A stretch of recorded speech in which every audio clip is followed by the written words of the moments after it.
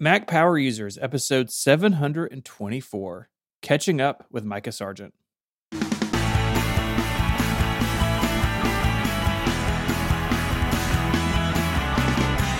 Hello and welcome back to Mac Power Users. My name is Stephen Hackett. I'm joined by my friend and yours, Mr. David Sparks. Hi, gang. Sparky here. A little under the weather today, so please bear with the sound of my voice. You've got the cool, deep, scratchy jazz singer voice.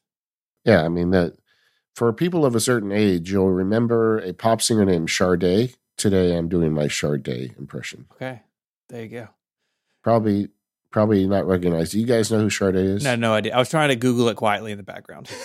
Sade. That's the trick. Sade. But anyway, yeah, that's me today. Yeah. Well, we're going to try to do our best to get you through this. A little housekeeping before we get to our wonderful guest. I wanted to share a link to a talk I gave about Apple Notes. So we did our Apple Notes episode about a month ago, and I was asked by this Mac user group in Texas to come speak to them over Zoom. And so I recorded that, talked about Apple Notes for about an hour, and I was really happy with how it came out. A lot of it came from the episode, but then kind of went into more detail. And it was the first time I've used the new feature in Keynote where you can bring in like live video into your slides. It used to be such a pain to record these things. Like you have your slides being recorded and you have your video somewhere else and you were like stitching them together later. It was kind of a pain.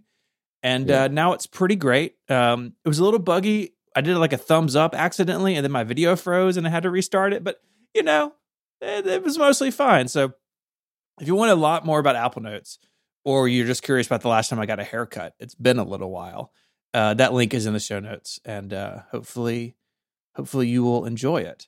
Did you get a haircut just for the presentation? No, I haven't had a haircut since the podcastathon. So it's been a minute. Okay. I always want to look my best for the podcastathon, and then it's like downhill for the rest of the year, and then look nice again for the next podcastathon. Today on More Power Users, which is the longer ad-free version of the show that our members get, you can learn more at relay.fm/MPU/join.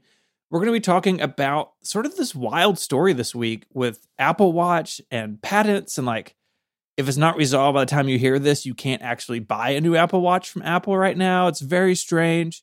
We're going to get into that because I've been following that pretty closely, and it's just wild. It's a very strange story, but we will get to that after the main show. It reminds me of many of the shenanigans I saw in my old days as a lawyer. I feel like it's got those flavors to it. Oh yeah, it's brinksmanship. Yeah, it's two companies playing chicken with the Biden administration, basically. Yeah. And so we will get to that. But I want to introduce our very special guest. Welcome to the show and happy birthday, Mikah. Oh, thanks so much, Stephen. It's a pleasure to be here with you all. I'm looking forward to the conversation, and I'm looking forward to learning when you are planning on getting a haircut again. Who knows? Could be any day. Could be. Once a year, whether he needs it or not. That's what it is. Yeah, that's right. You were very kind to join us on your birthday as we record this, so it's always good to catch up with you. We're going to have a bunch of links in the show notes where people can find you and your work. And we will get to your work in a little while because you're a super busy person. Like you're just a human being that pops up all over the place on the internet. But first, it's been a little while since you've been on the show. And I would love to hear about the Apple gear you're using because you've got quite a list here. So maybe let's start with the Mac. Yeah, so as far as the Mac goes, I am currently using an M1 Max Mac Studio. This is the one from 2022. Mm-hmm. It's got just 32 gigs of RAM, but it's different because it's all part of the same package, and 1 terabyte of storage. And I've paired that with a studio display. And I remember getting this thing on day dot, and I was so pleased to have this Mac Studio.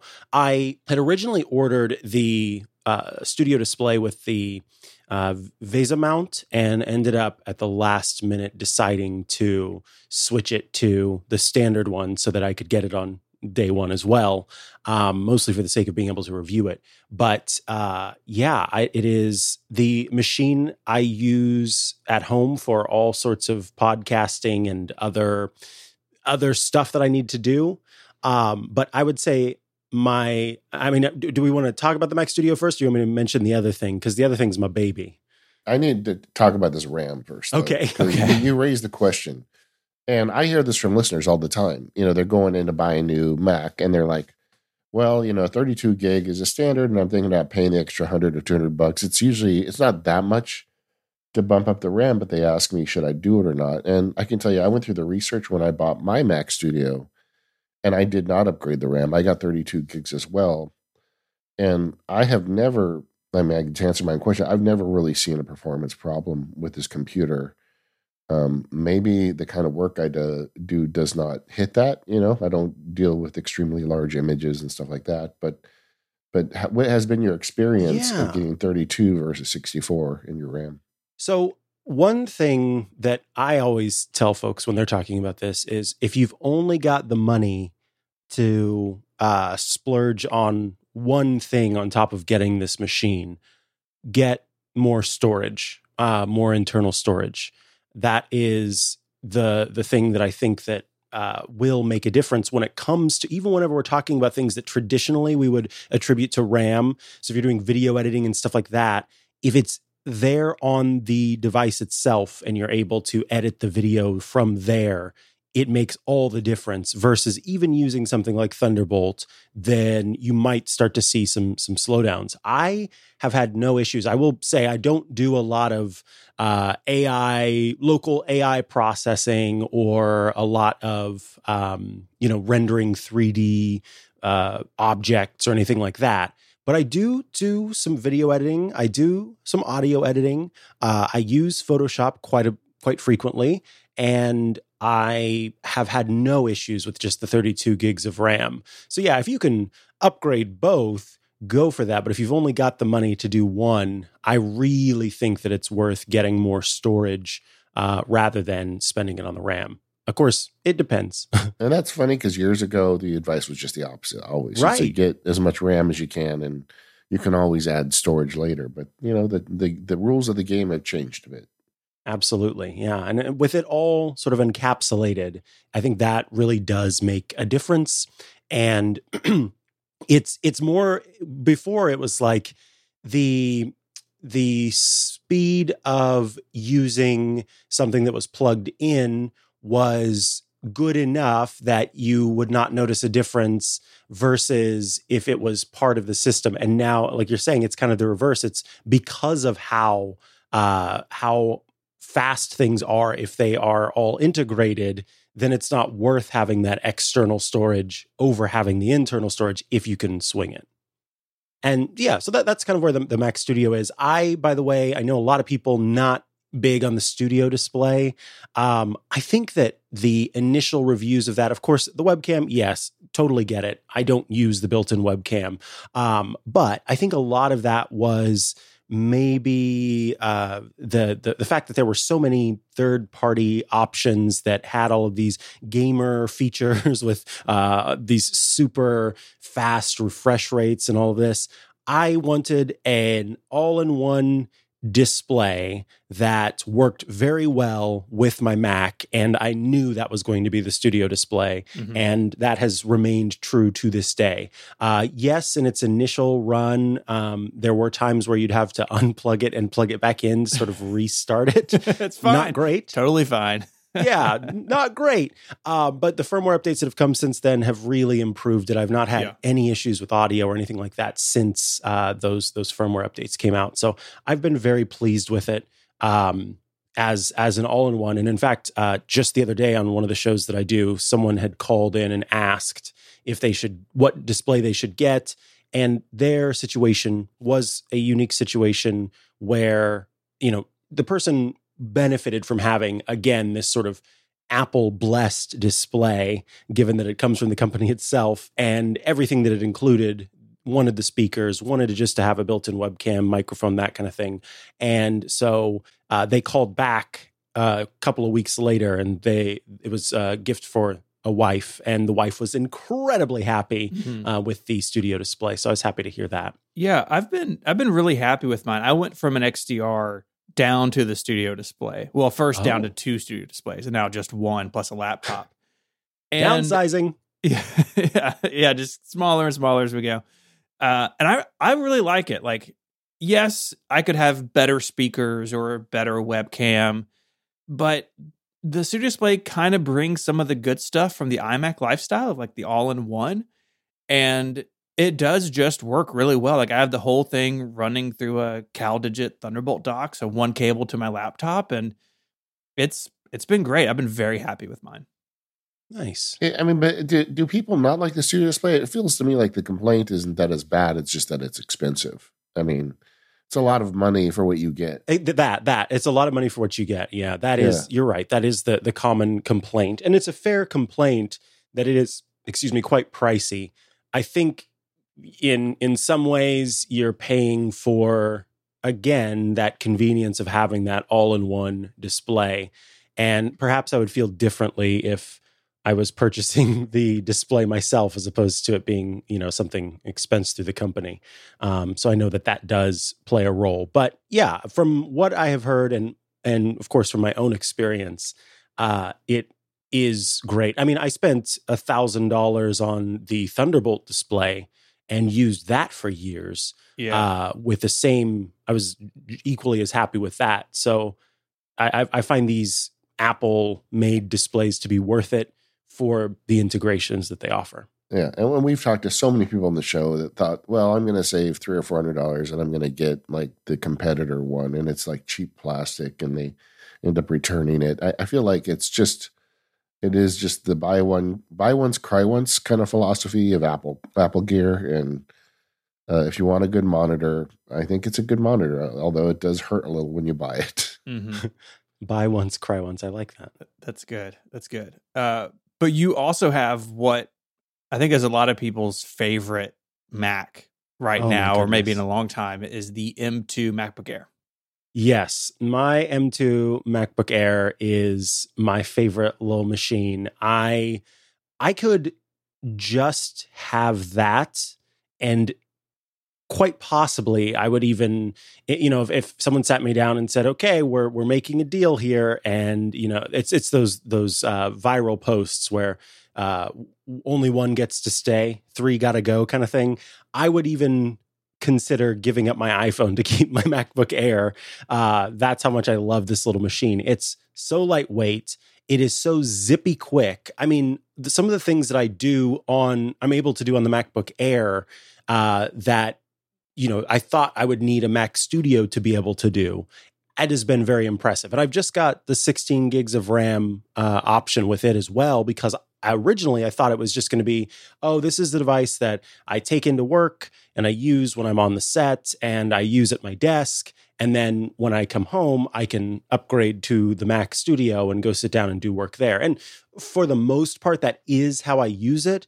But I'll tote around that MacBook Air with me in my house all over the place doing all sorts of stuff just because it's such a great device. It's the perfect weight. For me, I think it's a perfect thickness. I don't need the extra screen real estate for it. It really has become the place where I feel comfortable using things like Spaces.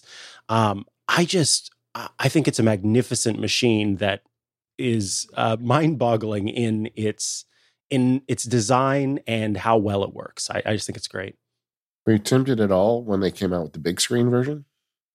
I was not, because the Mac I have used the longest across, or I guess should say Mac form I've used the longest, has always been the 15-inch MacBook Pro. Mm-hmm. That was the way. I mean, I would use it in school, and then at home, I would put it next to my desk, plug in the Thunderbolt and the Thunderbolt display. So I'd use it in clamshell mode. And then later, my MacBook Pro was in clamshell mode at my desk. That's what I used to podcast on. So I knew the life of being a 15-inch MacBook Pro toter. And when I got the Mac Studio, and that MacBook Air came out, I said, I will gladly I will return this MacBook Pro to go downsize to the MacBook Air. I have no desire to run back to the larger screen for it. It fits in my bag so nicely, and I just love it. What about window management though? Because you're going from a 27-inch screen to a 13-inch screen. And does that require you, this is a nerdy thing, but you're a Mac Power user, so, welcome to the party, baby. But, how do you deal with your standard productivity apps on 13-inch versus 27-inch? Do you have a different strategy? Yeah, I do have to think about them differently. You're absolutely right. That's where Spaces really come into play on I don't use Spaces at all on the Mac Studio. In fact, on top of the Mac Studio's studio display that I have that I'm looking at right in front of me, I have one 27-inch Dell monitor to the right and one 27-inch Dell monitor to the left. These are just 24 inches. They're from years ago, but I have so much screen real estate, and so that almost it's a lesson in extremes, and it really helps me to kind of think about them differently. I can spread out and put things all over wherever on this screen, but when I'm on my MacBook Air, that is the place where I will use Spaces. Even when I'm using Spaces, I don't tend to do full screen apps. So I'll have a main space that has, my whatever Safari tends to be the window that's most important when I'm at work, because it'll have the Google Sheets document in it. And then the second screen will be all of the places where people are chatting with me. So the live chat that we have, which is Discord, as well as Slack, where we can get in touch with each other. And then sometimes I'll have a third space open that just has the miscellaneous stuff that I might need.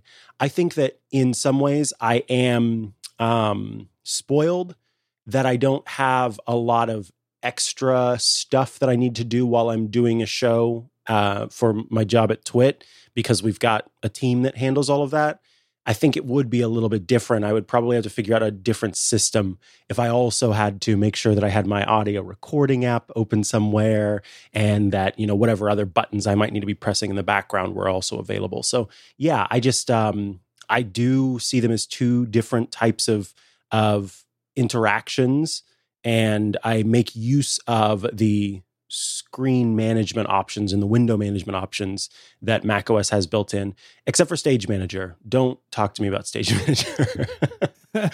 That's how I feel. Good. That's how I feel too. How often are you updating your Macs? I feel like in this early Apple Silicon era, maybe some people are updating sooner than they would otherwise, or leaving an Intel machine behind maybe a little bit sooner. But what is sort of your cadence for this? That's a good question. My cadence as it stands has largely been informed by work, because that's how I've gotten these machines.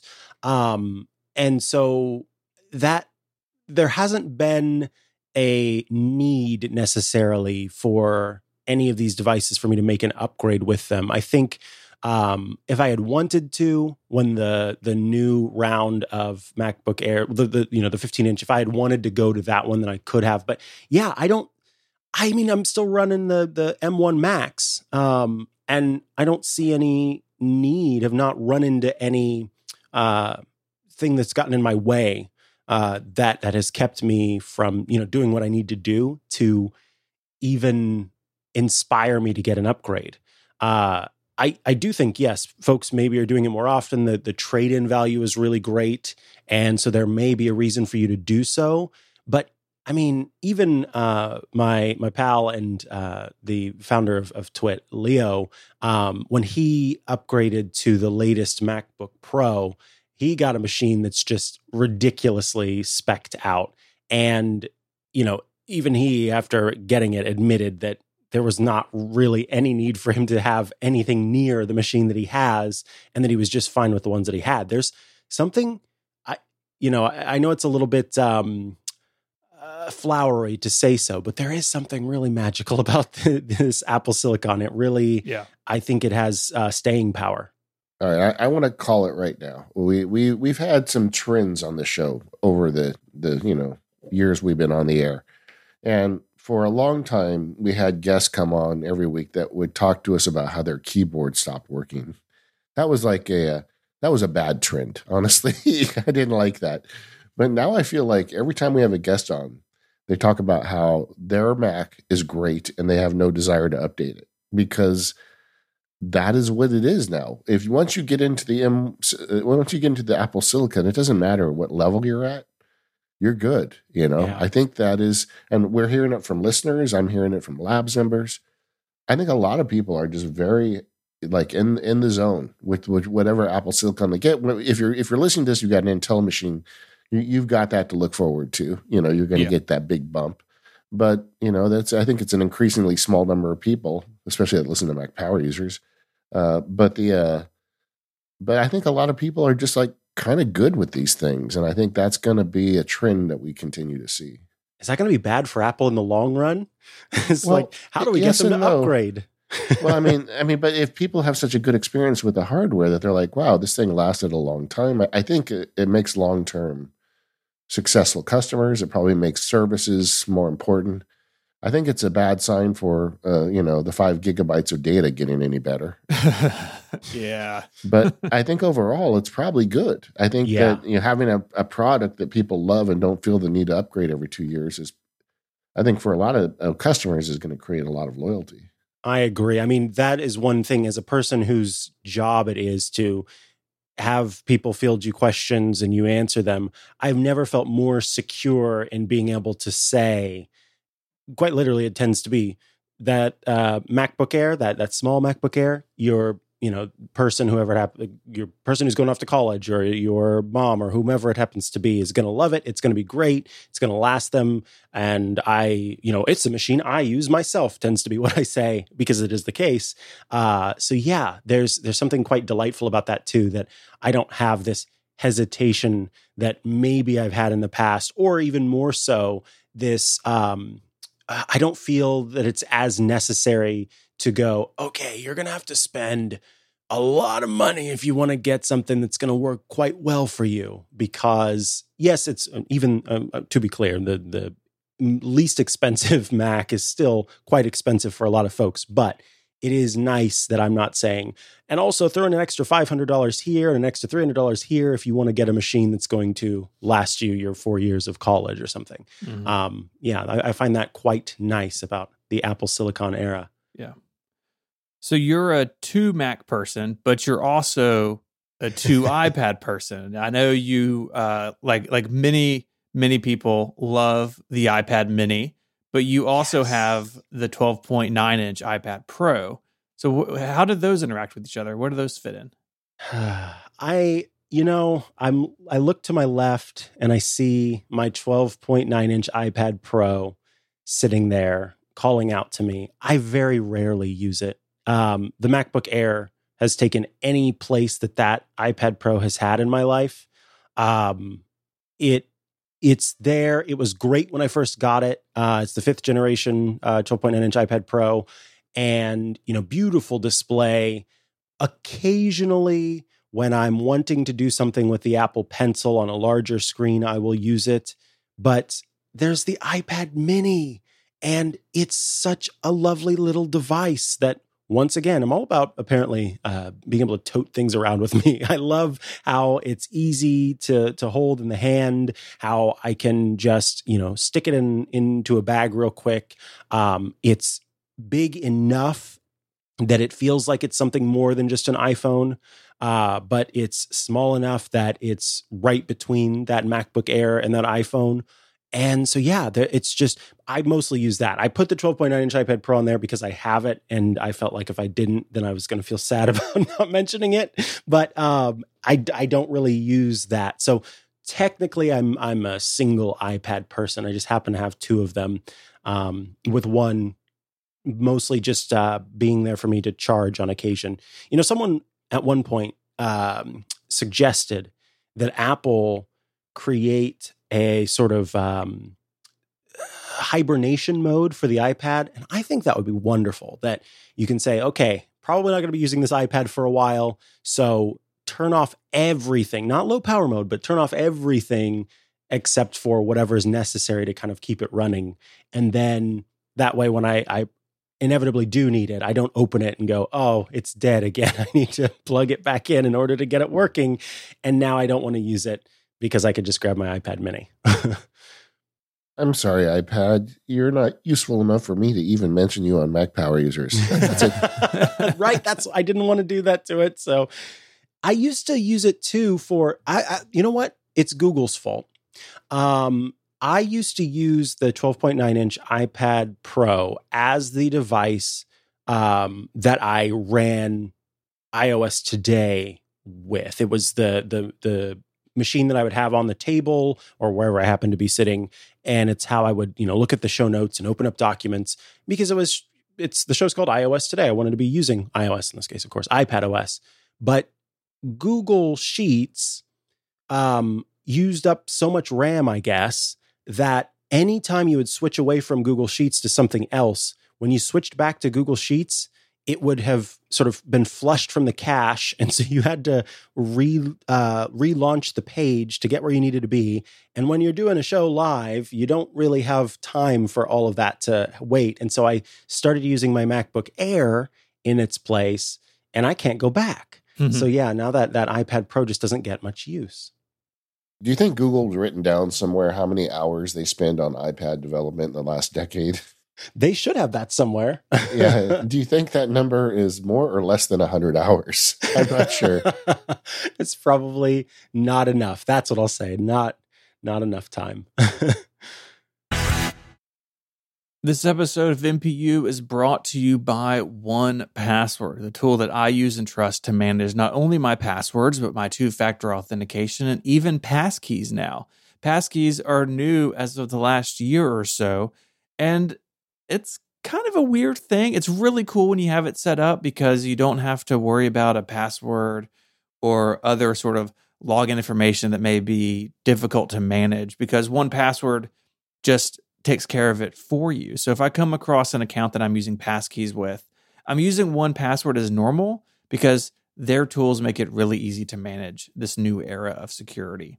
And of course, 1Password works across a wide range of browsers and devices. So I have it on my Mac and my PC and my iPhone and my iPad. Uses Touch ID and Face ID, staying on top of the latest updates from Apple and other platforms. This is great because staying secure should not slow you down. One of my favorite features is the ability to create and store banking information. We've all had that instance where we need to send a routing number to somebody. Like, where do you even look it up? I don't have a checkbook laying around, I keep that in 1Password because I know it's safe and secure, and I can copy it out anytime I need to send it to a vendor or an advertiser or something like that at work. And secure notes. So I have some notes that have some pretty critical information that I don't want out there, and I can keep it safe and sound, encrypted neatly in 1Password. So head on over to 1password.com/MPU to learn more and to sign up for a free 30-day trial. That link is in the show notes, 1password.com/MPU. Get a free 30-day trial, and you'll get 20% off when you sign up. Our thanks to 1Password for their support of the show. Mikah, you are the quintessential professional podcaster. You've got shows on Twitch. You do work on Relay with Clockwise. You also show up all over The Incomparable. And I want to talk a little bit about sort of the differences between those. MPU is an audio show. Clockwise is an audio show.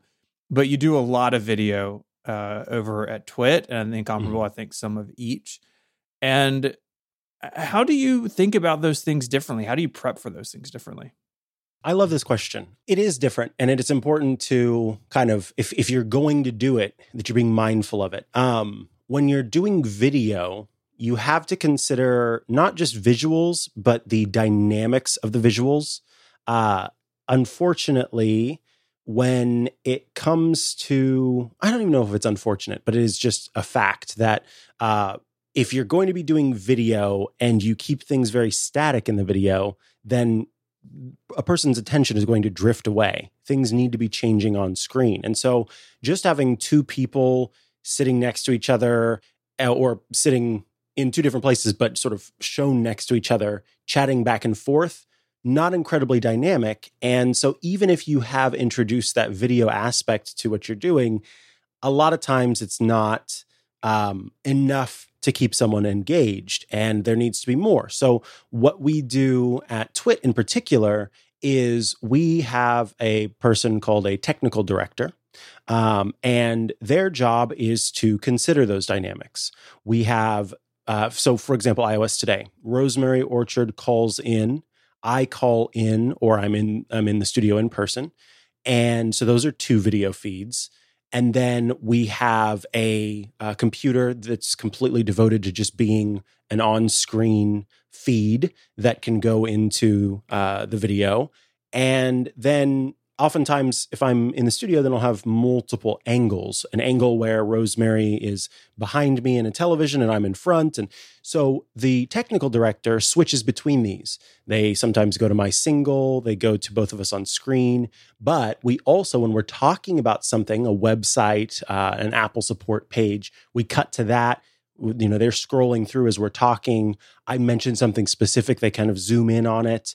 And those dynamics, I think, really make a difference. It makes the video actually matter, which I think is the important thing. You know, just having video on its own, if there's not a reason to have it, I would argue don't. Because we know, this has long been the case, that when it comes to video and audio, someone who is, enjoying a piece of media or attempting to enjoy a piece of media, they're more likely to be turned away from that media, turned off by that media if the audio is bad. And the video can be the sharpest, most beautiful, most wonderful video. Audio's bad, they are more likely to leave it versus the other way around. If the audio is good, then it's likely they can stick around. They might, again, not pay attention to the video, but if they can hear it and it sounds good, it's less taxing for the person, especially cognitively taxing. So get the audio right before you even consider adding video. And if you add video, I really do think it should be for a reason. There should be a reason that you want to do video, not just I'm doing video, but that it's to show more, it's to better educate, it's to better entertain, whatever it happens to be. And then with that, I think it's always important. One thing that I really try to do with iOS Today is bear in mind that not everyone is able to see what you are talking about. So a lot of the people who enjoy the shows that I do that are video shows, they're not watching, they are listening. And so you have to keep that listening audience in mind, be it because they're just listening to the audio feed or because they have some sort of disability that doesn't allow them to be able to view it as well. So there's a lot that goes into it where you've got to have or not even subconsciously, but just in the back of your mind, consciously knowing that that is a factor and that you can't sort of rely on video to get you out of something or to be a means of explaining a thing. You still need to kind of explain it audially, I guess. I even find that with audio podcasts. Like when I do shows, we don't run our cameras because if we can see each other, we start explaining to each other with our hands. But the people at home don't see that because it's an audio podcast. And I think it's really important that you always be mindful that even when it's just an audio podcast, video can get in the way. Absolutely. That's the note there for sure. Video can get in the way, and it often does. So don't let it be something that's getting in the way. Let it certainly make whatever you're making better, but if it's not making it better, I don't know that it's necessary. Also, physical prep, of course, is involved with video. One of my favorite days of the week are Wednesdays because that's the day that I do clockwise and I don't have any on-camera shows at work, which means that I don't have to look my best. I could be wearing a robe and come in and sit down and do clockwise in the morning. And that is something that I often do. And it's fine versus depending on the person and what all they feel they need to do to be in the way that they want to be perceived by the world, it may require more or less work. And I think you have to be mindful of that too. I used to work with someone, and she specifically did not like the fact that she had to do all of her makeup and everything before she went on camera. And this was something that, I'm not saying that it's not a situation of, oh, well, why not just do it without doing? No, she wanted to do her makeup to be on the show. She felt that she needed to. It was something that she wanted to do, but she also did not like that was something that ended up being a part of every situation. So yeah, the physical prep that's involved sometimes is not fun. And so I always celebrate Wednesdays because I don't have to worry about that as much. And then lastly, when it comes to video, I think you have to be mindful that it suddenly means a lot more equipment if you want to make it look good. Mm-hmm. You need to have the right camera. You can use the built-in camera on your studio display if you want to, with keeping in mind then it's not going to be the best looking video. You need to have lighting, so suddenly you're adding lighting to your studio. You need to have the right boom arm so that it can still be in the shot, but maybe it's not taking up all of the screen, whatever it happens to be. And then even the right office space. I have to be mindful of how things look behind me when I am, in the studio. It's literally made to be a place where you sit down and it's good to go.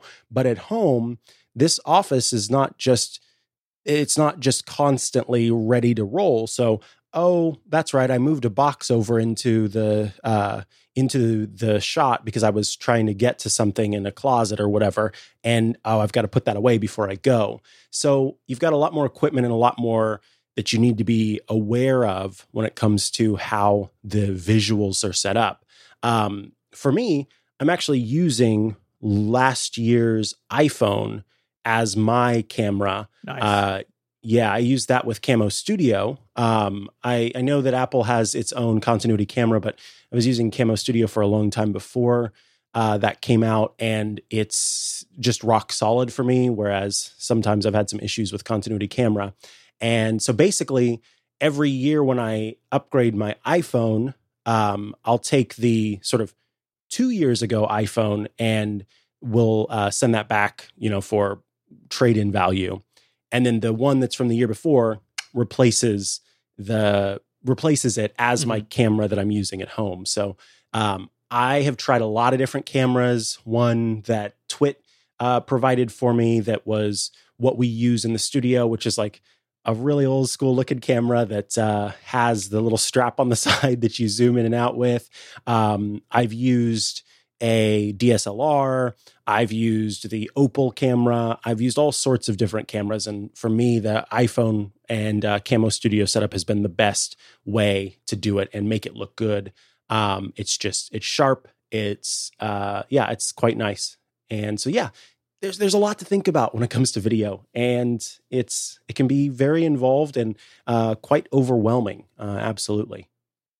Yeah. I think it says something though, that you can, giant air quotes, just use an iPhone. I mean, I think people would be surprised like how many people who do video professionally are either using all iPhone footage or intermixing iPhone footage. Like maybe they have a traditional camera on a tripod, but then their handheld shots are on a phone. And unless you really are paying attention, you can't tell the difference anymore. It's just astounding. I agree. I think I was shocked that I could use the iPhone and be very happy with how it looked and not have to worry about it. And I think a lot of that is also influenced by the fact that by the time the video gets to any sort of live stream that is then streamed out to people, it's compressed and, there's all of that that's involved. And so it doesn't need to be super 100% excellently perfect. But yeah, we purposely shot our iPhone 15 Pro Max review entirely on an iPhone 15 Pro Max. And the footage was delicious. It was gorgeous. It looked fantastic. And luckily, we have a very talented individual. His name's Anthony Nielsen, who knows how to work with log and, properly color grade and do all of that magic that I am lost in trying to work with. But I was very impressed with how things looked. Because he and I both were a little concerned, like, okay, we're going to shoot all of this, we're going to do all this work, and then it's going to be like, afterward. And then we started to see it, and it was just jaw-droppingly beautiful. So, yeah, I love that the iPhone can be part of a professional production. So you have these wide range of projects. You're at Relay and at Twit, you're covering Apple and iOS, and we're going to talk about HomeKit later on. I know that's kind of been an area of expertise for you over the years. But you also, like over on The Incomparable, are doing things like hosting D&D games. You did an excellent stream for our St. Jude fundraiser that was just so much fun to watch and be a part of. When you talk to people who are looking to create content online, even as just as a side thing, is how this started for all of us, what are some things that you talk to those folks about? Yeah. So first, I learned this term. There's a wonderful individual. Her name is Mary Jo Foley, and she used to host Windows Weekly on the Twit network. And she is, to this day, one of the premier Microsoft journalists that exists. And Mary Jo Foley taught me this term, pantser. And a pantser is not a person who pulls down someone else's pants as a prank. They are instead a person who flies by the seat of their pants. And I've talked before about this. Back in college, I was diagnosed with ADHD. So it's sort of built into me to be a pantser, someone who flies by the seat of their pants. But as time has gone on, and as I have sort of distilled things into what works for me, I have learned and have told others that even if you are a pantser like I am, there's the stuff that you can fly by the seat of your pants with, but there's also the stuff that you can't and that you have to prepare. And so when it comes to working on these projects, especially these video projects that involve streaming and production and everything else, you have to prepare. And even if that for you means that each day leading up to the project is a day where you are completely hyper-focused on this part of the project or this part of the project. Preparation is necessary, and you need to make sure that you're not trying to do it all last minute, because if you do, you're going to run into issues. And I think that there's the people who do it and do it well. One of the things that I think makes it look like it's done well is that it looks like it's easy to do.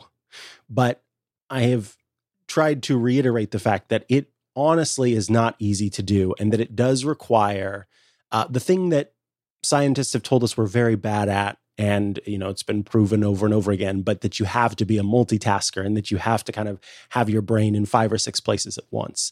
And so to do that, you need to alleviate some of that pressure by preparing.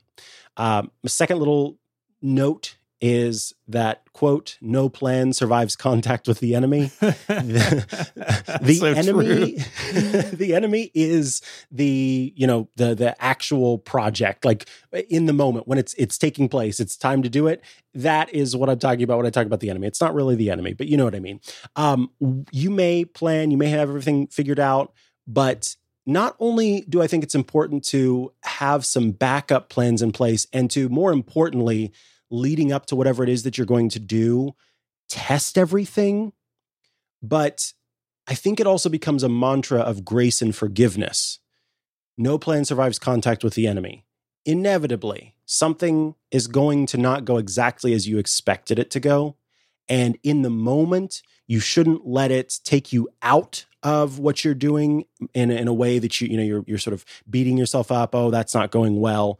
Don't let that keep you from, completing the project, completing whatever it is you're working on. But then afterward, looking back, don't let that, try not to let it get to you, because again, no plan survives contact with the enemy. There's going to be stuff that goes wrong, and that's okay. That's going to happen. That's just the state of things, and that's just how it works, and that's part of it. And when you can kind of accept that and go, but look, it's okay. We're going to keep going. We're going to make this work. I think that's important. And then something that a lot of us, I would argue, many of you folks, my friends that are, in these creative and technological fields are, we all, I think, struggle with this, asking for help. If you're able to ask for help, if you're able to not try to take it all on yourself, if you have a team, or if you have a colleague or a friend, whomever, don't be afraid to ask for help, ask for guidance, ask for advice, ask for just a second look at things. When it came to the St. Jude D&D experience, Stephen, I first talked to you about it, and then St. Jude was incredibly helpful in helping me figure out what needed to be done. And then the team of players that I worked with, they all were there and saying, whatever you need as far as this goes, that goes. And then the community itself, whatever you need help with, it was really nice. And just don't be afraid to do that. Just ask for that help. And it doesn't mean that the project is less powerful or less impressive or, not as awesome because you didn't do it alone. In fact, I think that it makes it richer. It makes it better that you were able to bring people together and do it together. Mm-hmm. And then the last thing that I'll say, and then we can kind of talk about these, is don't forget that after you've completed the thing, that you do take time to look back and see what you did and appreciate what you pulled off. And don't be afraid to sit with it.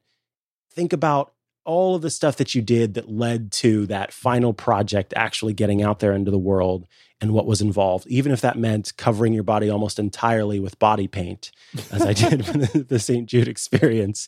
I still find from time to time in some random place tiny bits of blue paint that I did not wipe off after that whole thing. So those are little reminders of wow, we did that, and we raised quite a bit of money in that short period of time playing Dungeons and Dragons online. And it's cool to do that, and it's important to do that before you move on to the next thing, and then the next thing, and the next thing. Yeah, I think that's so true, and it's hard to do. I think, especially that last one, when it is a side project, right? Mm-hmm. When it's something that I've got a day job, but I'm doing this blog, or I'm doing this YouTube series on the side, but really taking time to sort of bask in that accomplishment, and then also to reflect on things that you've learned or things that you'd want to change for the next time. I know it's easy for me just to go from one project to the next. Yep. And that step of rest in between them is hard to come by, but it's something that I'm aware of, and I think it's really good advice.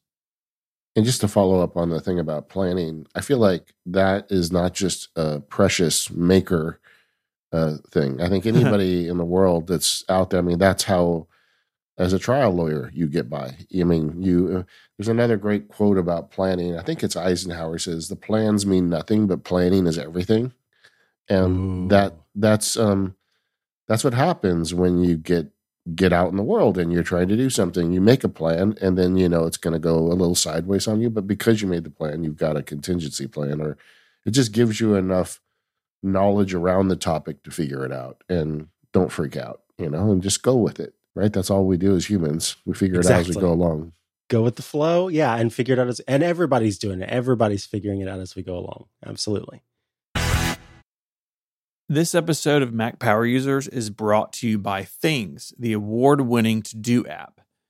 If you're a big Apple Shortcuts user, you're going to love the powerful integration provided by Things, because this year the team adopted the new App Intents framework.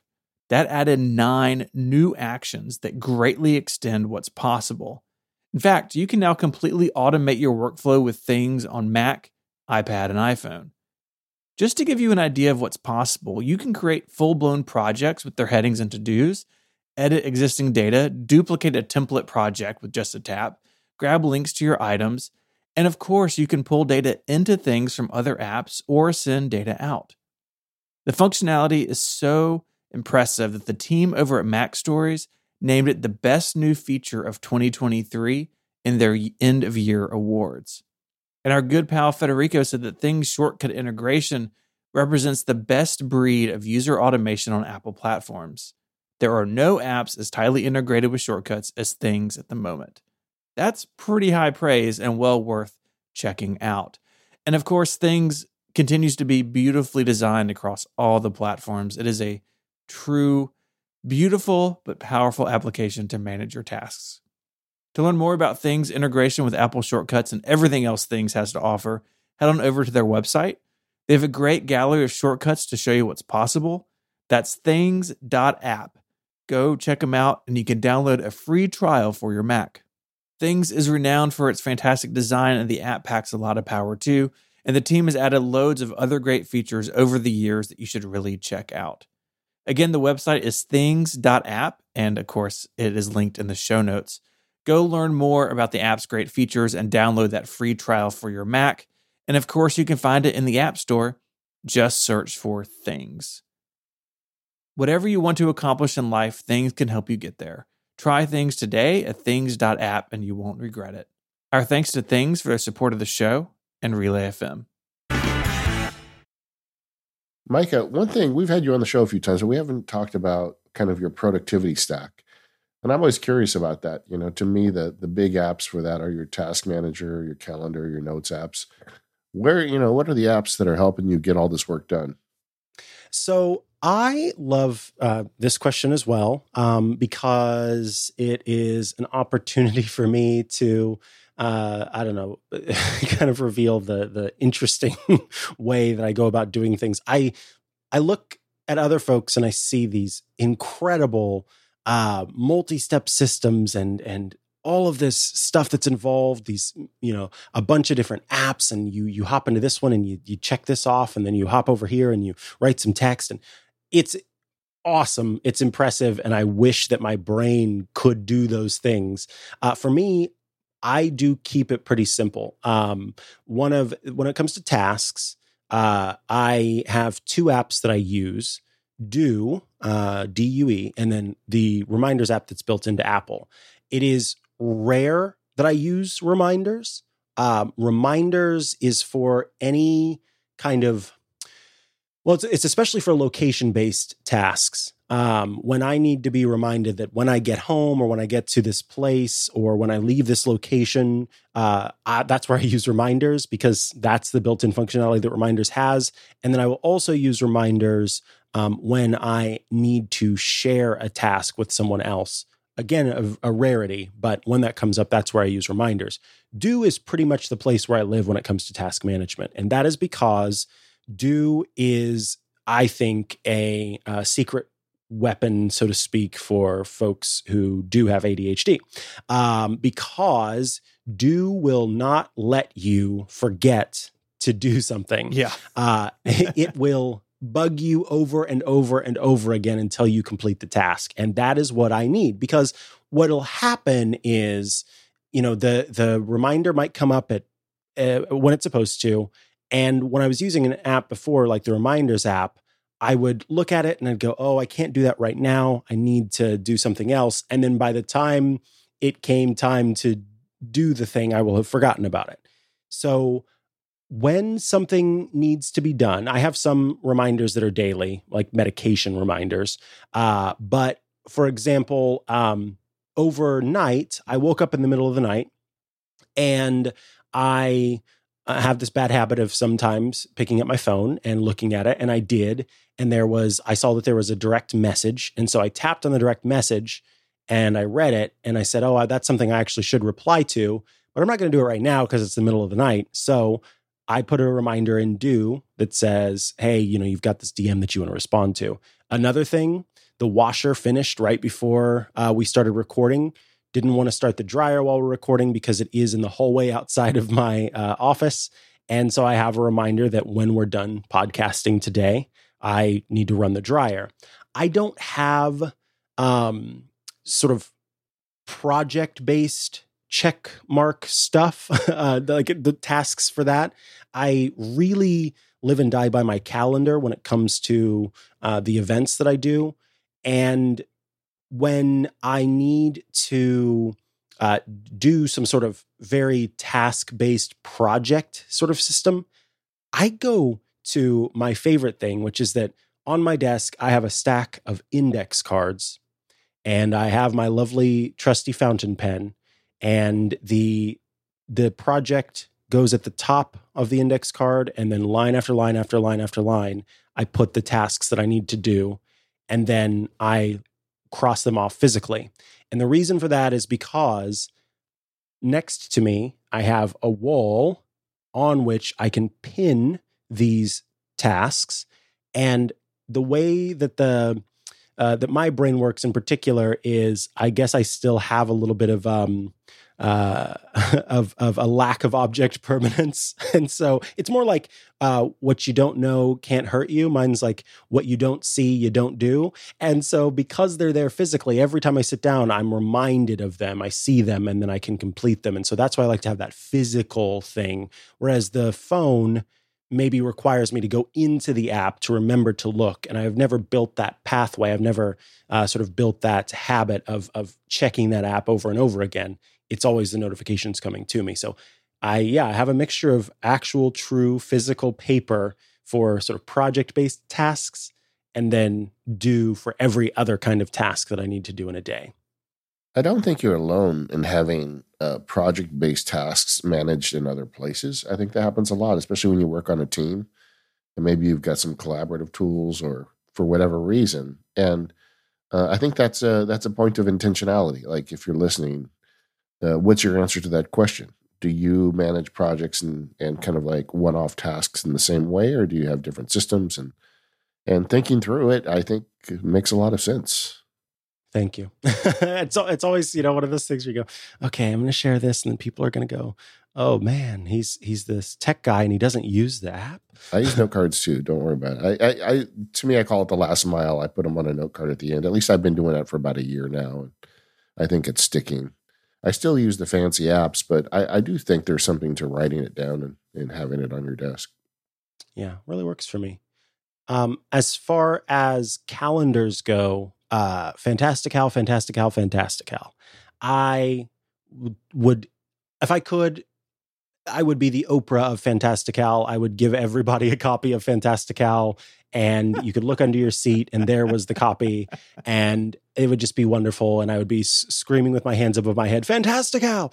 Alas, I am not, Jeff Bezos, so I can't afford to do that.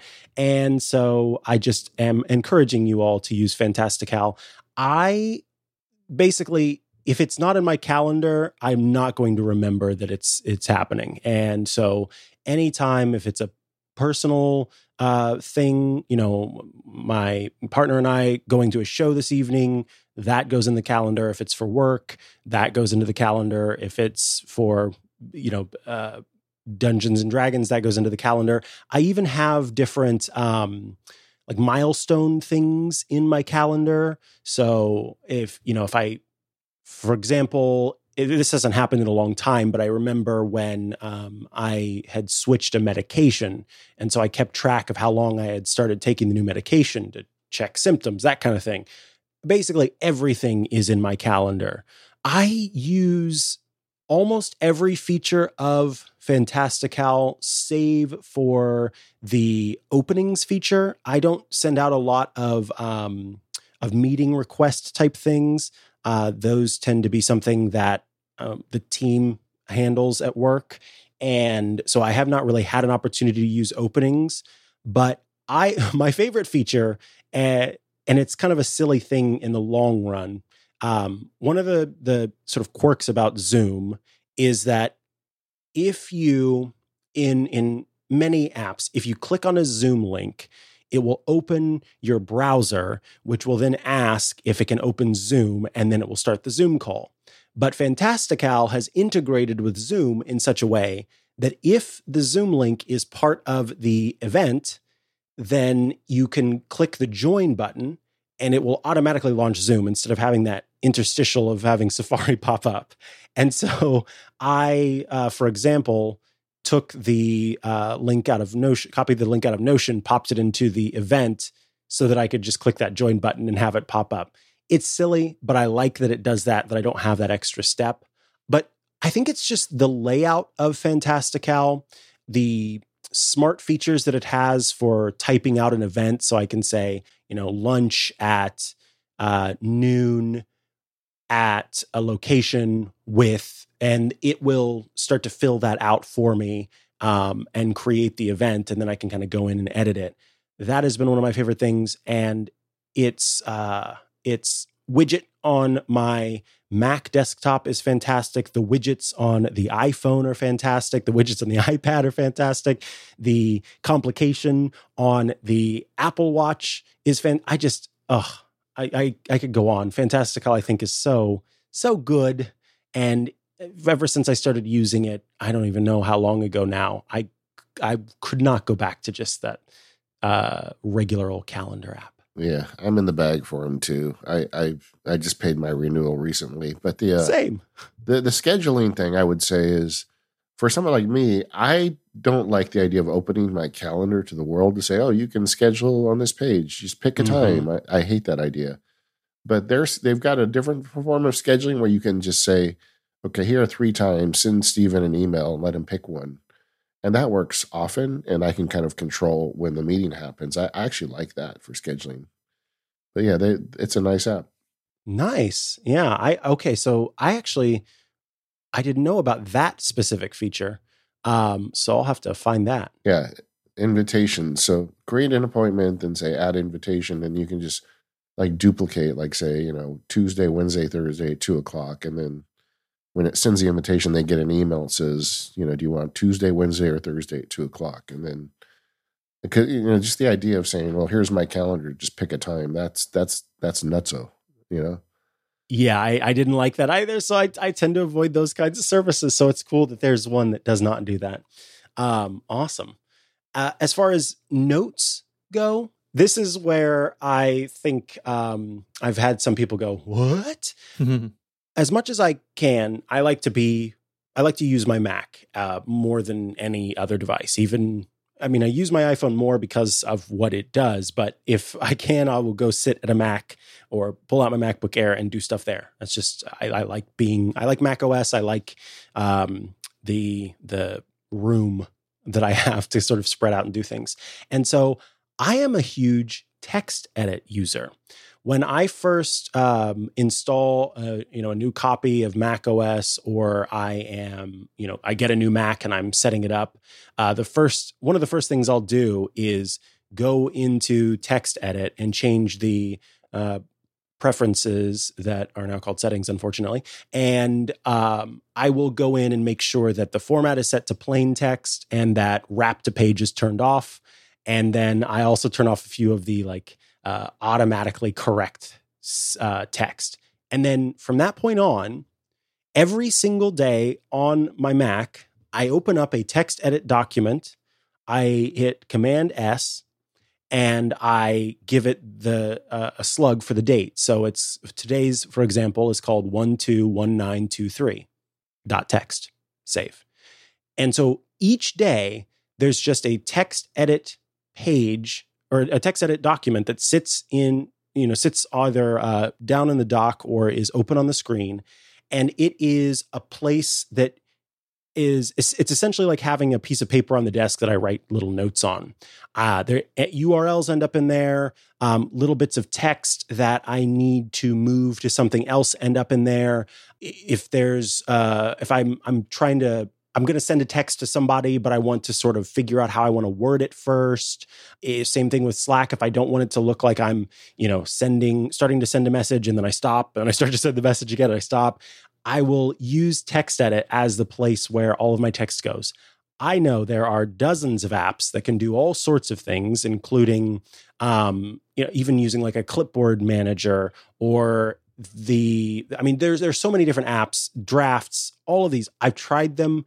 And just for me, I always just go back to text edit. And so for years and years now, each day I've got a a date slug that has that. Now, this is me putting out a call to all of your wonderful, wonderful listeners out there. I have tried a number of different tools, both creating a script, using something like Keyboard Maestro, Hazel. I cannot figure out a way that will automatically create a text edit file each day and save it with today's date slug. I have tried so many different methods, and each one of them has failed me in some way. I've consulted people. I can't figure out a way to just have that happen automatically so that when I open my Mac, boop, there's a little text edit document waiting for me to use for that day. I've always had to create it myself. I even tried to do like an automatic script that started at a certain time, and I had my Mac like wake at 3 a.m. and run the script, and it didn't work for some reason. So yeah, if somebody could solve that for me out there, that'd be amazing. But yes, text edit is the place where I do that. I feel like that's a solvable problem. I feel like just thinking off the top of my head, I would have Keyboard Maestro duplicate a file and then save as and change the name. I didn't think about duplicating an already existing file. That's the one thing I didn't think about doing. It was always trying to create a new file. Yeah. I'll have to try that then. But I mean, you work with Rosemary Orchard. She's the alpha automator of the world. I mean, have you ever asked her about this? I did ask her about this, and we tried a few things that didn't work, but we didn't try duplicating a file. So it takes just a different look at things. If it works, next time we see each other, you have to buy me a cookie. Okay? Absolutely. I will absolutely buy you a cookie. There you go. Do you keep these files around? Like, do you have like a Dropbox folder or something that's an archive of all these things, or are they ephemeral? I do. So the month stays on my local drive, and the backups go to my network attached storage automatically. And then my network attached storage is, of course, backed up to a cloud backup. So yeah, the month remains local. Everything else goes away. And it is mostly, this is the thing is I try not to put anything in there that I need necessarily to re-reference after a day. It's kind of just like what I need for that day goes into that text edit document, so that it's not, what am I forgetting? Because then that goes somewhere else. Yeah, I do something very similar with field notes. Like I just have a daily log, and it's like a mix of a list of things I've gotten done, or like maybe I'm reconciling a number of invoices and they don't add up. So I have like some simple math, like a little table I've drawn. It's just whatever. And I don't necessarily need to come back to them, but I want something kind of throughout the day to like, I kind of think about it like RAM for my day. Like it's just kind of over there and I can access it and then it gets stored away later.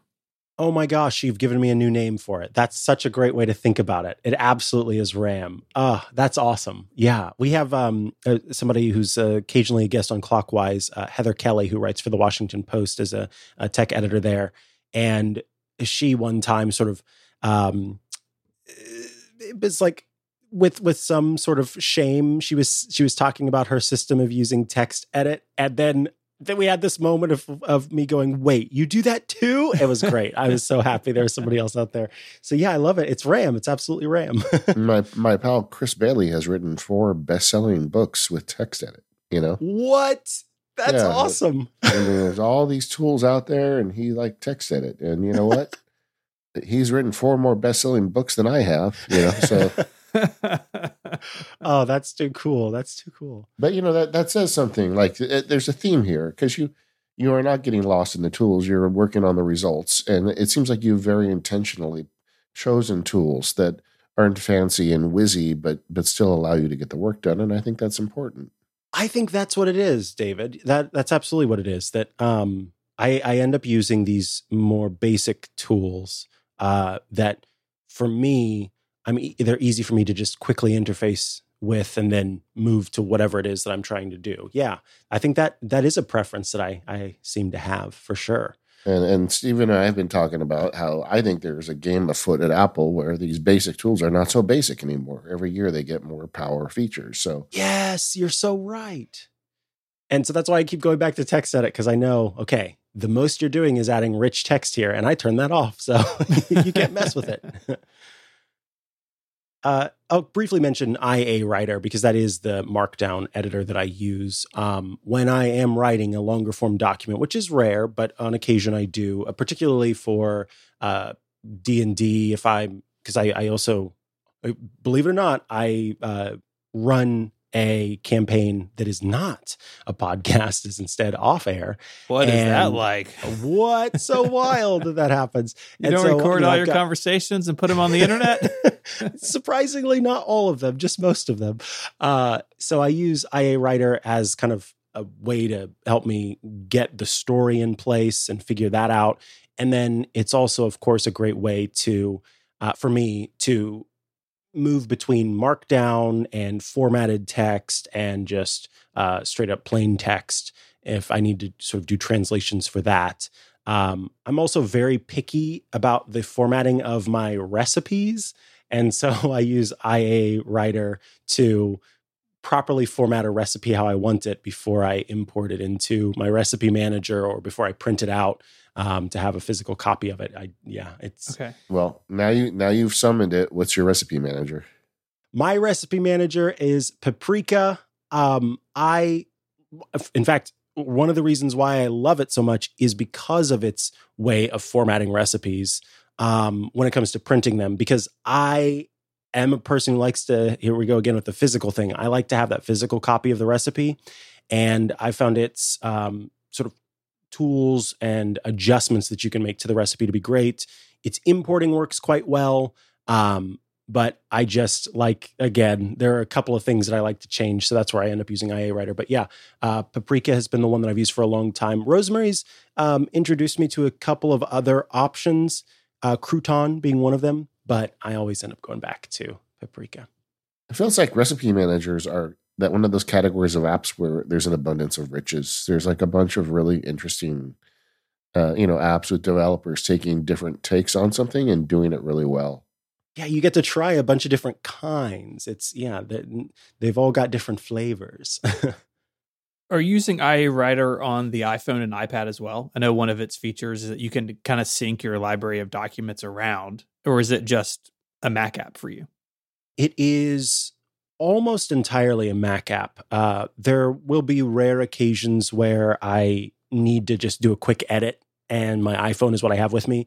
But yeah, it's mostly a Mac app. I have it on those devices and it works quite well. And back when I was using my iPad more often because I was using it with iOS Today, IA Writer was in the background. Oh, that's what I forgot.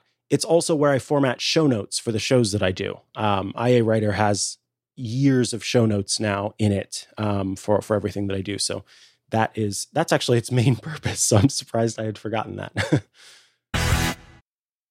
This episode of MPU is brought to you by Squarespace, the all-in-one platform for building your brand and growing your business online. With Squarespace, you can stand out with a beautiful website, engage with your audience, and sell anything, products, services, and even the content you create. Because Squarespace has everything you need all in one place. Maybe think about that old rickety website you have for your business or that website for your side project that doesn't really show off what you're doing. With Squarespace, you can use their tools to bring those projects into the new era, the modern era. The Fluid Engine, which is Squarespace's next generation website design system, allows you to customize every design detail with reimagined drag and drop technology for desktop and mobile. You can stretch your imagination with Fluid Engine, and it's built in and ready to go on all new Squarespace sites.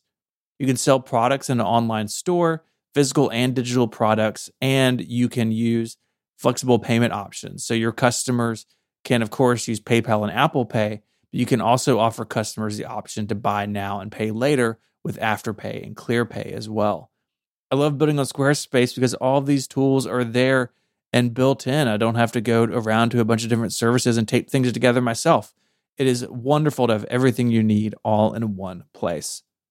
So check out squarespace.com/MPU for a free trial. And when you're ready to launch, go to squarespace.com/MPU and the code MPU to save 10% off your first purchase of a website or domain. That's the code MPU when you decide to sign up to get 10% off your first purchase at squarespace.com/MPU. Our thanks to Squarespace for their support of the show and Relay FM. All right, we promised it earlier. It's not an episode of MPU with Mikah without HomeKit. I'm sorry that we've shoehorned you into this, but here we are. HomeKit, and I think the smart home in general is kind of in this interesting place, right? On one hand, if you go look at the smart home accessories list on Apple's website, more stuff than ever, right? Lots and lots of HomeKit cameras, lights, surge protectors, like all sorts of stuff now. I feel like the range is much better than it's ever been. But then you also have this sort of emerging world of Matter, which is in some ways based on HomeKit, I believe. But could you explain Matter to us and maybe why this is important? Yeah. So basically, the Zigbee Alliance, which rebranded as the Connectivity Standards Alliance, once and for all, I think they talked to the right people in the right places and the right companies to say, how before we've said there should just be one sort of protocol, one standard that encompasses all smart home communication. Yeah, you know how we've never done that? We've just created a bunch more protocols and standards, and some of them work and some of them don't. Yeah, let's actually make that happen this time. And that is what Matter is intended to be. Matter is, it's both a connectivity standard and a protocol that allows for communication between different devices, regardless of what platforms they are with what platforms they're intended to be used. And so this was meant to be not only a way for new devices to interoperate, but in many cases for devices that already exist to interoperate. And so if you had a product that said that it was going to work with Alexa, Amazon's personal assistant, or one that worked with the Google Assistant and Google Home, that these devices would also work if you had HomePods in your home and wanted to control them over Siri.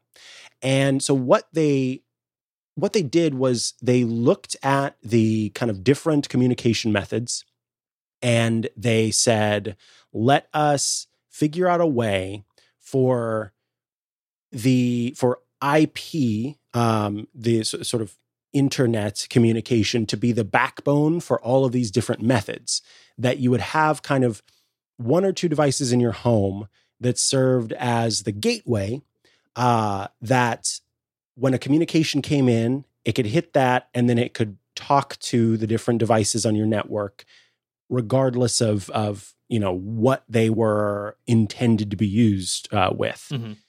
And so it's sort of a universal translator that almost like a webbing that is meant to let everything stick to one another and work together and talk together. And we've had this, in the past, it's more been, instead of trying to translate, it's more been trying to get the companies to all use one language, right?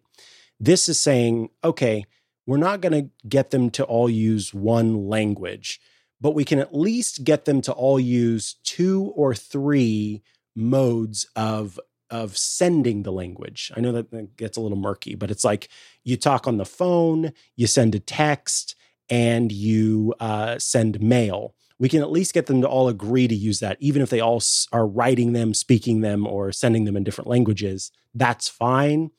But if they're all using that same means of doing it, then I can be the person that is sort of overseeing all of that, right? The Matter wants to oversee all of that and help send that mail to where it needs to go, translate it properly, and then send the mail in the right language. Yeah, I mean, the idea is so promising, right? It was so strange that when the smart home stuff first appeared, you were really buying things based on what assistant you were going to use, right? I mean, yep. It's in hindsight, and we're still there a little bit, but in hindsight, such a strange way that the market developed, basically around Apple's assistant, Google's assistant, and Amazon's assistant. And I remember, because I started in the Amazon ecosystem, was like, okay, Because for a long time, that was where the most Amazon had options the most. were. Yeah. Yeah. Yeah. It's like, there's not even HomeKit versions of this, but there's 4 different versions that work with Amazon, right? And you had to look when you bought something like, okay, this will work with this system. And then over time, those light switches or those smart plugs, it'll work with Amazon and Apple or Google and Apple or whatever. And Matter kind of promises to democratize all that, right? Everything's going to work with everything. And yeah, the promise is so good. And like, I would love to be able to mix and match more. There's this great piece that actually got published, I think today or yesterday in The Verge, about kind of where Matter is in 2023. And as you may imagine, you've got a bunch of companies that really are competitors in a lot of ways, trying to get them all pointed the same direction and working on the same shared platform has been a little bit tougher than maybe some of us would have hoped. Yeah, and I think that that's because once they got down into the weeds, they realized that it requires a lot more of the companies playing ball with one another than you would have expected. That, when you've got, surprise, when you've got so many different voices all trying to decide on what is going to be the final thing or what's not, you're going to run into issues where there are disagreements, which are going to lead to delays. And you've got different companies with different ideas for what security should be involved, which leads to different delays. I mean, there's so much there that plays a role in how exactly Matter looks in the end. And that does result in this holdback on the next, go of things. I've seen a lot of smart home products that are now starting to talk about Matter and make that kind of, and this is a Matter device.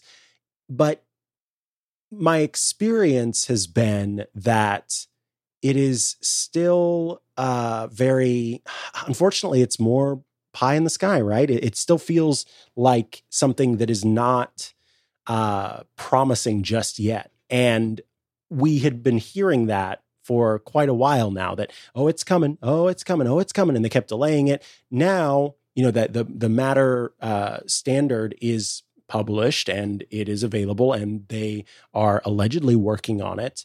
But there's so much that goes into it that I think no one expected, no one being the companies involved expected, that unfortunately there's still this large delay on what this looks like. And part of that is, when you let so many different objects sort of, the way that Matter works is you kind of have to have at least one device on the network that can serve as I mentioned, kind of the universal translator. And so with that, if so many different companies can all say, okay, my device can be that, and you're trying to do this thing where you don't make the consumer have to do too much thinking, that the consumer doesn't have to be super involved with it, then you run into an issue where everything's kind of trying to run the show, and who actually is in charge of the show? And is this properly communicating with this? And is it okay that this doesn't necessarily have the security standard up to this level? I mean, there's just so much complexity. And it is resulting in a lot of issues. And I've even had issues. There are a couple of devices that when I upgraded them with the Matter-enabled firmware, since that day, I have quite literally not been able to use them anymore. They do not connect anymore. They do not work anymore. I cannot reset them to factory settings because that's still the factory settings. It's still with Matter turned on, and something somewhere has held on to the Matter sort of the blessing of the system whenever it kind of first connects. So credentials is the word I was looking for, has held on to the old Matter credentials. So they just literally cannot talk to my network at all. Yikes. And that was a flub. Absolutely. Like, that should not have happened. And I worry about that for not necessarily for the devices that are going to be coming out that have Matter kind of on day one, but for the folks who've been hearing, this device that you already have, it's going to get an update and it's going to support Matter. And that's a great thing. I don't know that it's a great thing yet. And I don't know when we're going to see the truly great thing, but I'm hoping, that's, I we kind of in the notes we're kind of talking about what we can expect and will it matter at some point. And I said, and I do feel this way, that I do have faith that one day it will work, but I think that's mostly because I'm a fool. I just want it to work. I really would like this to be the case. But I don't know.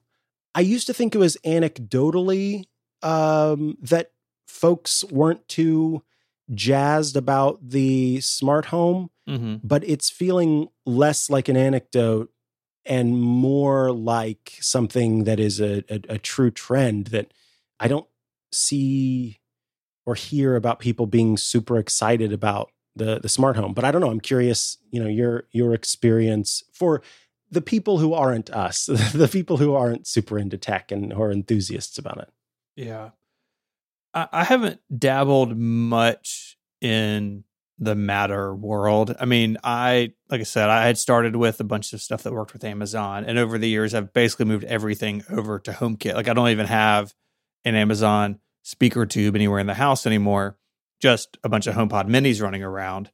And that's been fine. So I haven't really felt the push to like make or choose things that are more interoperable because I haven't come across a situation where I couldn't find something that just worked with HomeKit to solve a problem that I had, right? Now, that doesn't mean I don't have a bunch of like Ethernet bridges plugged into my network, some wacky stuff, but I haven't really been in a situation in a long time where I needed to like, I want this thing over here, but it doesn't work with HomeKit. Really, the closest example I've had is a couple of Ring cameras, and I was using Home Assistant for that, but then my Home Assistant blew up and I haven't rebuilt it and it's been mostly fine. Like the Ring stuff is just in the Ring app. And I guess some of that is like the just kind of knowing what you're getting into and like making some decisions on the front end about the world you want to live in and knowing that, down the road, these walls may come down a little bit, but I think we're still kind of in that era I was talking about before where you're still kind of basically choosing a team when you start, and the edges are softening, but that's still kind of in play.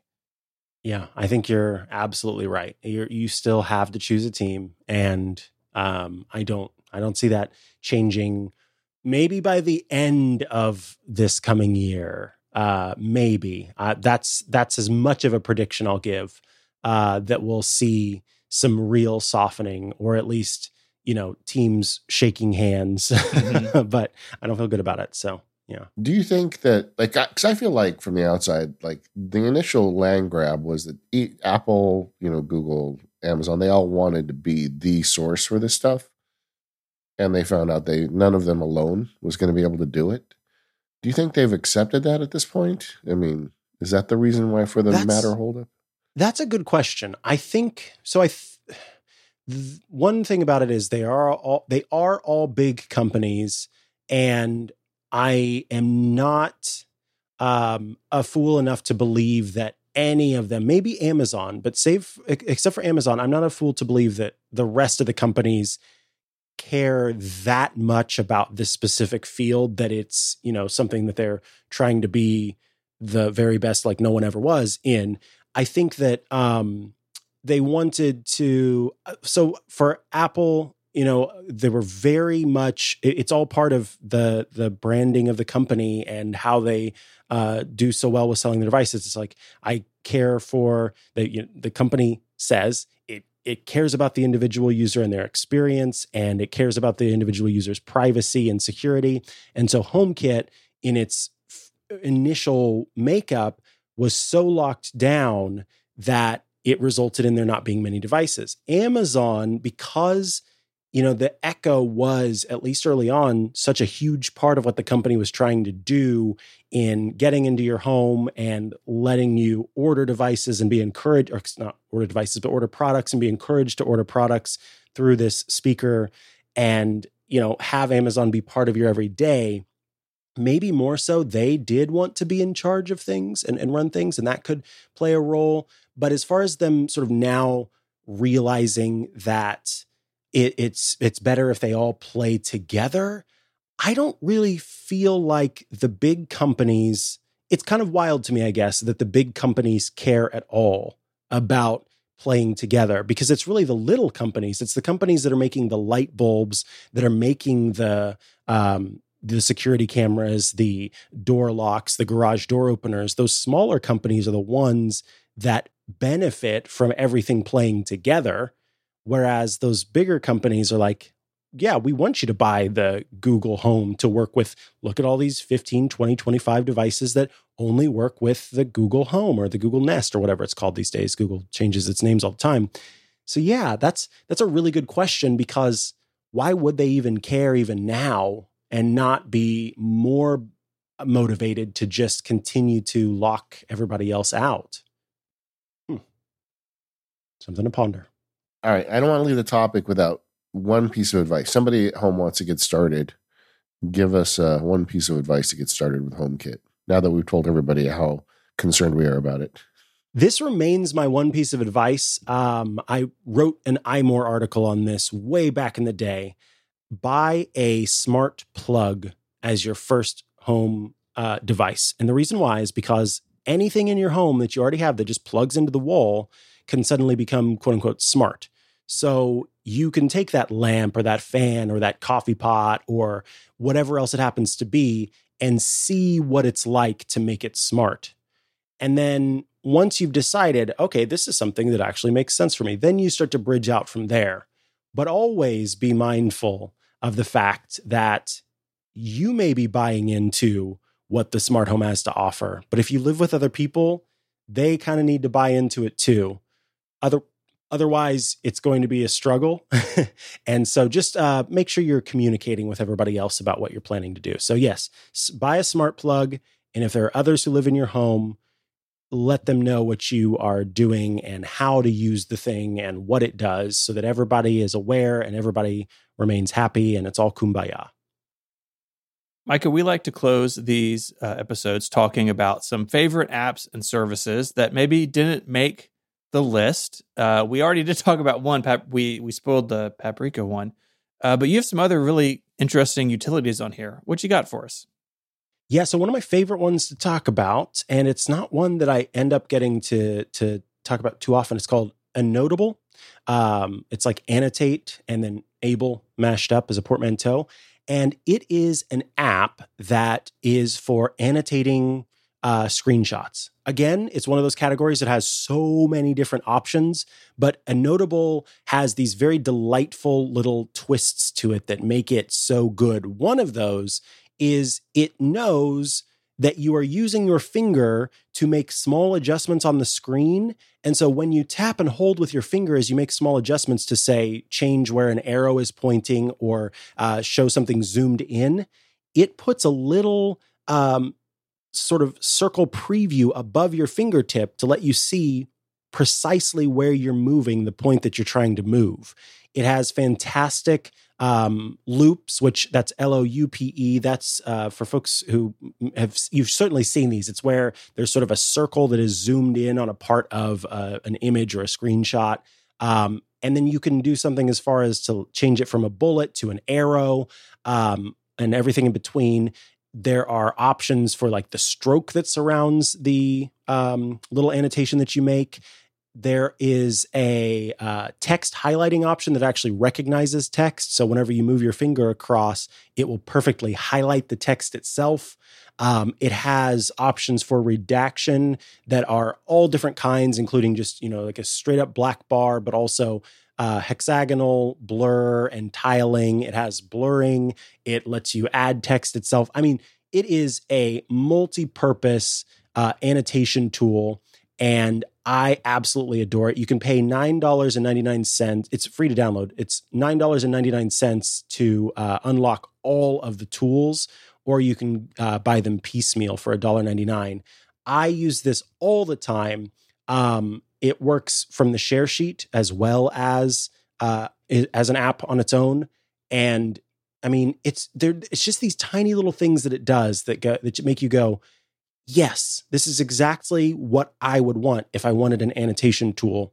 And so, yeah, if you're doing any sort of tech support with family members or friends or whomever, or even if you just I don't know, if you want to smugly point out something that somebody missed on a screen, then you can use it for that too.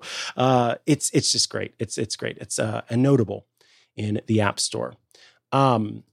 The other app that I'll mention, this is available on the Mac, on your iPhone, or on your iPad. It's called MakePass.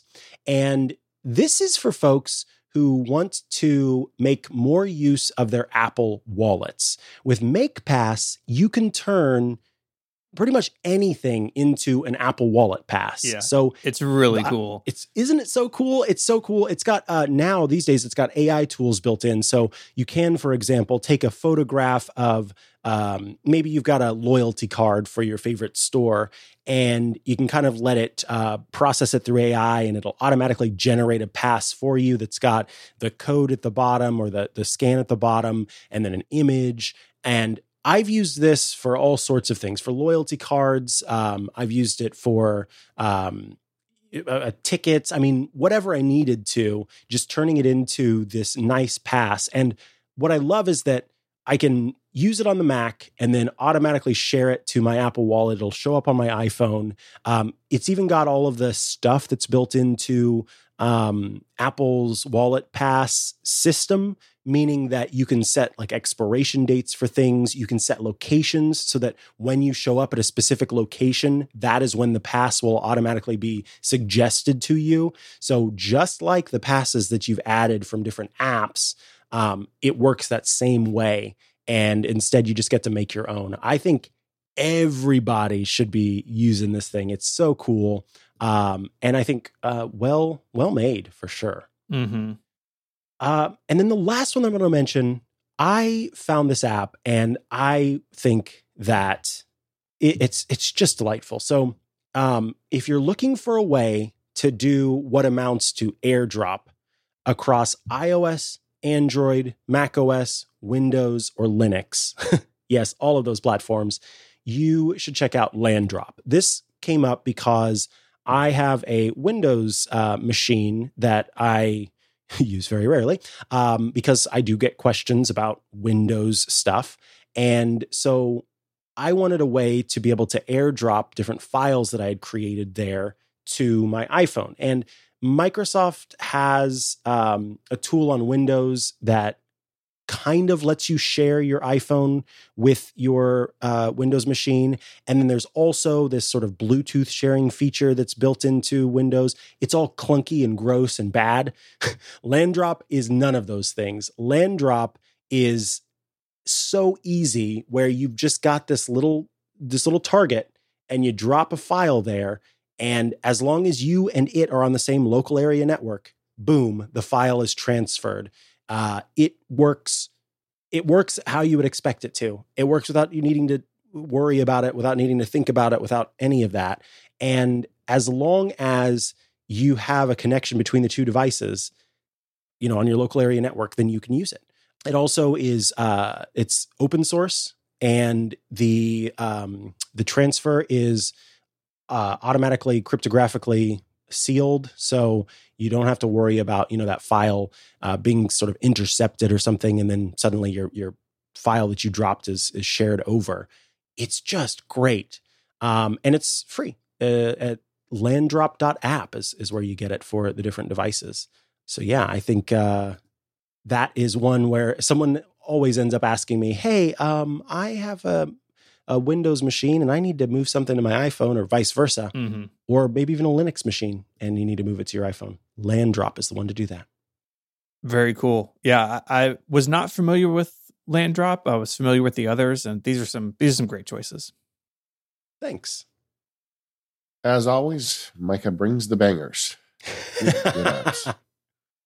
We are the Mac Power Users. You can find us at relay.fm/MPU. Micah, where should folks go to check out all your stuff?